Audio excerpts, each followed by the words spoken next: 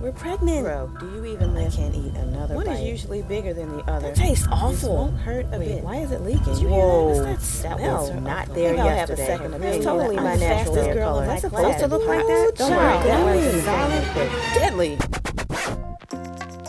I'm Terrell. And I'm Iris. Welcome to Health Science for the Rest of Us, a podcast where we take a super practical look at the body, its shenanigans, and the world of fascinating ways we try and keep it healthy. This definitely won't replace a trip to your doctor's office, but it may help you make heads or tails of how to live in your body better. More important than that, this podcast will help you look like a total badass at your next Facebook debate. You did it again. We can edit that later. Let's do this.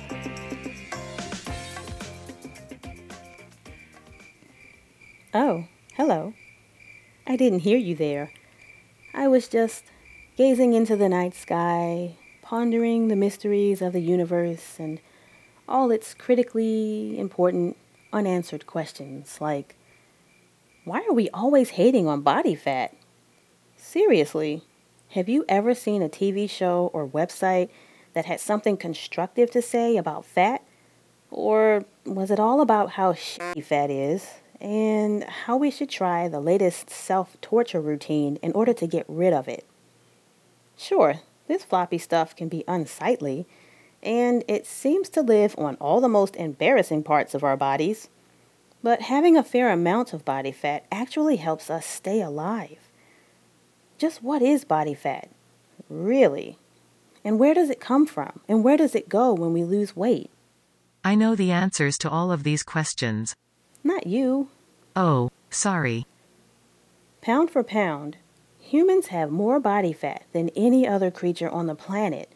But to stop there would fail to capture the true brilliance of this stuff.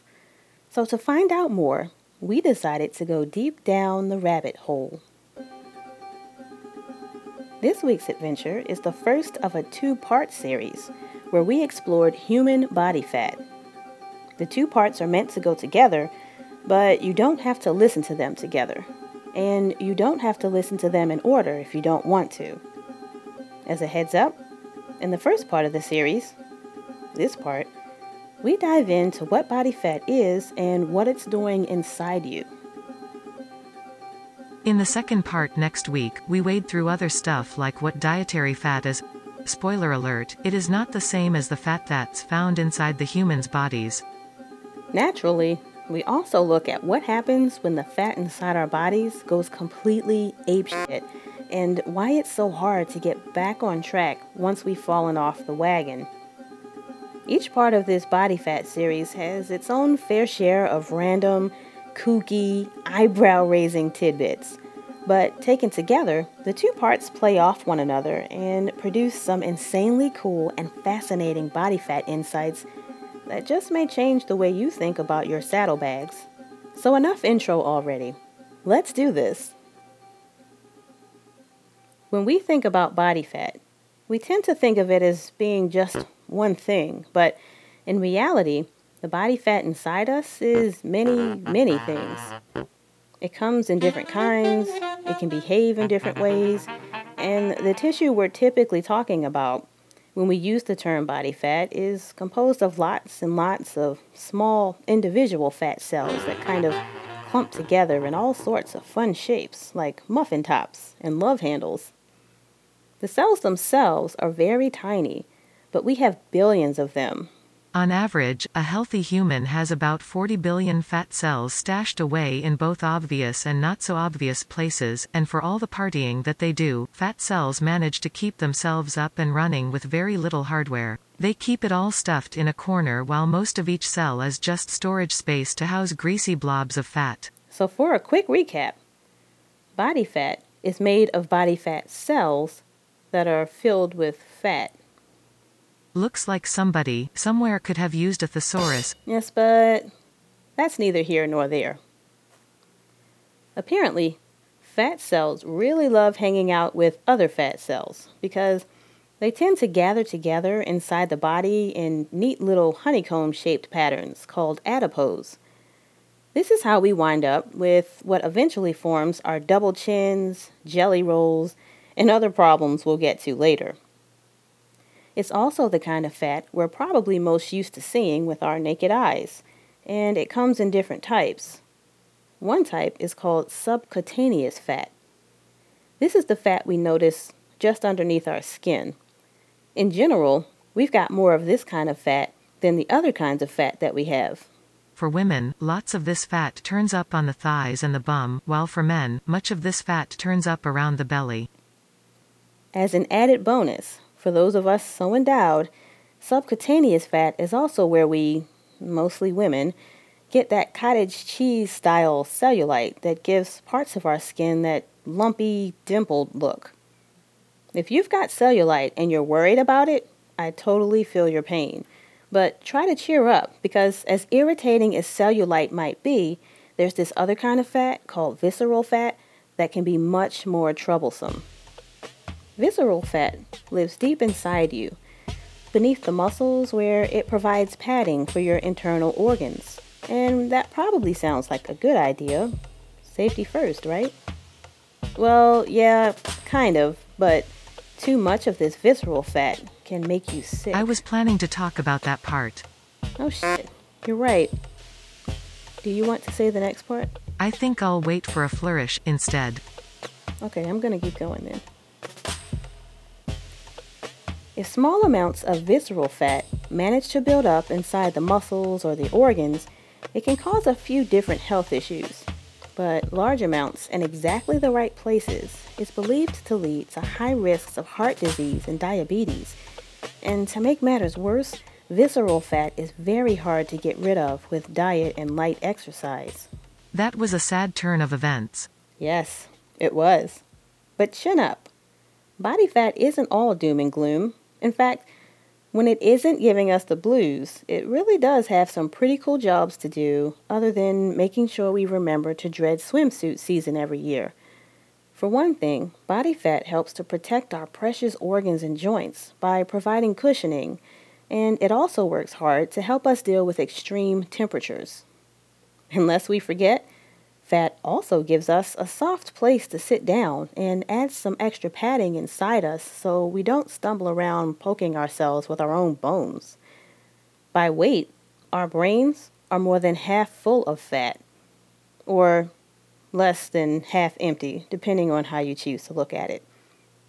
So even though it gives us the business when we've got a little extra to lose, most of the time, body fat makes it easier for us to live well in our bodies. Other times, body fat is actually super critical in keeping us alive. And when it comes to keeping us alive, the single most important thing that our fat does for us is to store energy. Now, up to this point, we've managed to avoid talking about digestion, which is awesome because digestion is uber complicated and not terribly exciting. But some of the stuff we say later just won't make much sense unless we spend just a few seconds taking a stab at what happens when parts of the foods we eat end up getting stored as fat. We promise not to put you to sleep. So, there are lots of important substances that our bodies get from eating food, but the ones most important to our adventure this week are carbohydrates. I know.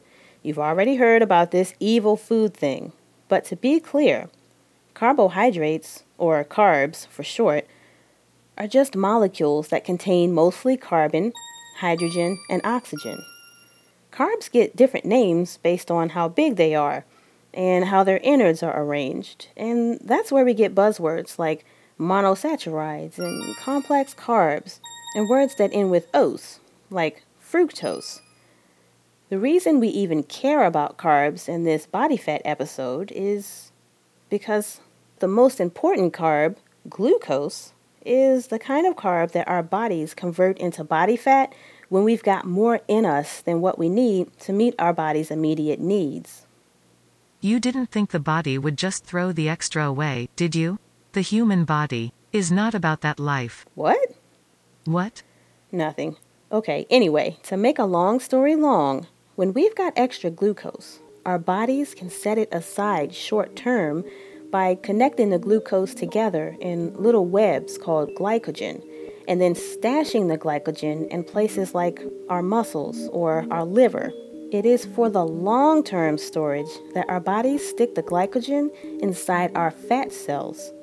Once inside a fat cell, the stored glycogen looks a bit like a little oily droplet, which we would then just call fat.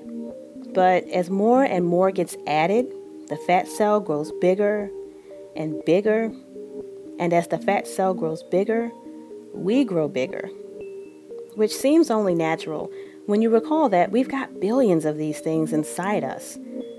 The weird part is, we don't get more fat cells just because we've got more extra glycogen to store. Instead, the ones we have just keep getting bigger. That's probably enough digestion for one episode. Yes, but in part 2, we will revisit this to talk about what happens to the stuff that we eat once it's inside our bodies. And as a final note, before you go swearing off carbs because you think they make you fat, remember that carbs are the main source our bodies use for making energy. And we don't start turning carbs into fat until after we've eaten more than we need. And at any rate, when our bodies want to, they can also make fat out of proteins and other things we eat as well. But more on that in part 2. Now, would you believe that after all that business about fat cells and energy storage, that there are actually some body fat cells that don't store energy at all? Well, you should, because it's true. There is a type of body fat called brown fat, which I promise we did not make up. It's a real thing, and it's really called that. You may not realize it, but you have seen it before. Brown fat is the fat, plump little babies have to help them keep warm. The brown fat cells get filled up just like the fat cells we talked about earlier. But rather than holding on to their little oily droplets for future use, the brown fat cells use special proteins to convert the droplets into heat. That's amazing. And if you were wondering, there is another kind of fat cell that gets called by a color too. It's called white fat, and it's actually just another name for the visceral fat we talked about before. Now that we're kind of done with digestion and brown baby fat, we can dig into some of the other surprising things body fat does for us. One of those things is to help control our appetite. Body fat does this in part by releasing a hormone called leptin, which tells our brains to tell us that we've had enough to eat. In the next episode, I may ask all the humans about why the leptin weight loss pill I made was rejected by the Food and Drug Administration. Maybe it was because taking leptin doesn't really help people lose weight? That wasn't, not the reason. Okay. In the meantime, we can also mention that body fat helps to ensure that women have enough energy reserves to survive pregnancy. Body fat even releases compounds that help to ramp up our immune systems. This particular process is quite sensitive. Having too little fat to make these compounds could put us at risk for infections, but having too much can put us at risk for inflammation, which can eventually lead to things like heart disease, arthritis, and type 2 diabetes. Surely by now, after hearing about brown and white fat, you may be wondering, where is all this coming from? Well, some of what we know about body fat comes from pretty weird research involving nuclear bomb explosions. In 2008, some scientists got the idea that they could try to understand body fat by studying what happens to fat cells that are exposed to radioactive material. If you follow this podcast regularly, or if you just listened to episode 1, you might be thinking that this experiment sounds even more bizarre than those creative body odor studies that NASA ran in the 1960s. Who in their right mind would volunteer for a needless dose of radiation? Well, it turns out lots of us sort of did, and we didn't even know it. The scientists didn't actually have to put anything radioactive inside the volunteers for this fat study because the radioactive stuff was already inside them. How was this possible? Well, during nuclear bomb tests, the American and Soviet militaries unwittingly, or wittingly, released large amounts of radioactive carbon into the atmosphere. And uninterrupted, the radioactive carbon just floated around the world, getting absorbed by every living thing in its path. Because of this, the scientists were able to compare the amounts of radioactive carbon in the air with the amounts of radioactive carbon in the DNA of about 700 volunteers' fat cells. If that sounded like a mouthful, you can forget what I just said and enjoy the following tidbits that the scientists were able to learn from doing these studies. The first neat thing scientists learned was that the number of fat cells we have in our bodies increases until we're teenagers and then stays about the same for the rest of our lives. And they found this to be the case even as we gain more and more extra weight. Somehow, the actual number of fat cells basically stays the same, no matter how heavy we get, and only about 10% of them die and get replaced each year with new ones. But this is true right up until we really overdo it at the dinner table. Under normal conditions, the number of fat cells in the body stays about the same throughout adulthood. But if we make a habit of overeating, our bodies will jump on the bandwagon, and our fat cells will grow so large that they actually divide and make new fat cells in order to store all the extra energy we're eating. If that doesn't scare you, consider that this process does not work in reverse. So even if you lose weight after making all those new fat cells, the number of fat cells will never go back down completely. So there's something to think about while you're waiting your turn in the drive-thru. Another piece to consider is that even though the average healthy person has about 40 billion fat cells, there are some people who have more than others, and it's still not entirely clear why. Whatever the cause, it is clear that the humans who naturally have more fat cells may face different weight challenges than everyone else. So why are our fat cells trying to sabotage our beach bodies anyway? Don't other animals with less fat do just fine? Can't we just turn muscle into fat if we need to? Well, the answer to that is not so much. In fact, there was a time when humans who couldn't store fat didn't do so well either.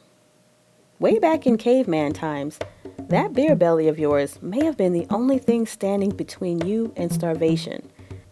Food was hard to come by, and it wasn't uncommon for our ancestors to go days or weeks without a good meal. They only ate really well when they got lucky. The rest of the time, they didn't eat very much at all. So whenever they had a chance to eat really hearty snackums, they would eat as much as they possibly could. Since they didn't have pockets or freezers to hold the leftovers, they just ate everything in sight. Many of these ancestors still died eventually because there just wasn't enough to eat on a regular enough basis. And no, their bodies could not turn muscle into fat. No one's can. That's not a thing. But there were some ancestors whose bodies adapted ways to save extra energy from big meals by carrying it around inside their fat. This was a huge survival advantage, and no pockets needed. Fat storage is just one of the factors that helped the human race survive to the point where we could invent cars and reality television and convenience foods, all of which eventually helped put us on the path to having more fat than our bodies know what to do with. But more on that next week. So there you have it. As it turns out, body fat is the underdog in this very human story. Or it's the misunderstood evil villain depending on which episode of this two-part series you listen to first. At any rate, body fat probably deserves way more respect than we give it. So the next time you catch part of yourself jiggling past the mirror, maybe have a smile and say, "Thank you." That's all for now. Stay tuned, everybody. Please tell the other humans to listen to the podcast so I don't have to go back to my day job. Thanks for listening to this week's episode of Health Science for the Rest of Us. If you like what you heard, be a pal and spread the love by sharing this podcast with a friend. If you're not sure how, or if your friend just needs some help, you can both get some quick tips from our fun YouTube tutorial. Just tap on the link in the show notes from this episode. To learn more about the show in general, or to see some pretty hilarious health memes and videos, stop by our website at healthscienceforeveryone.com. We're also on Facebook in the groups section and on Twitter under the name Health Science Podcast. That's all one word.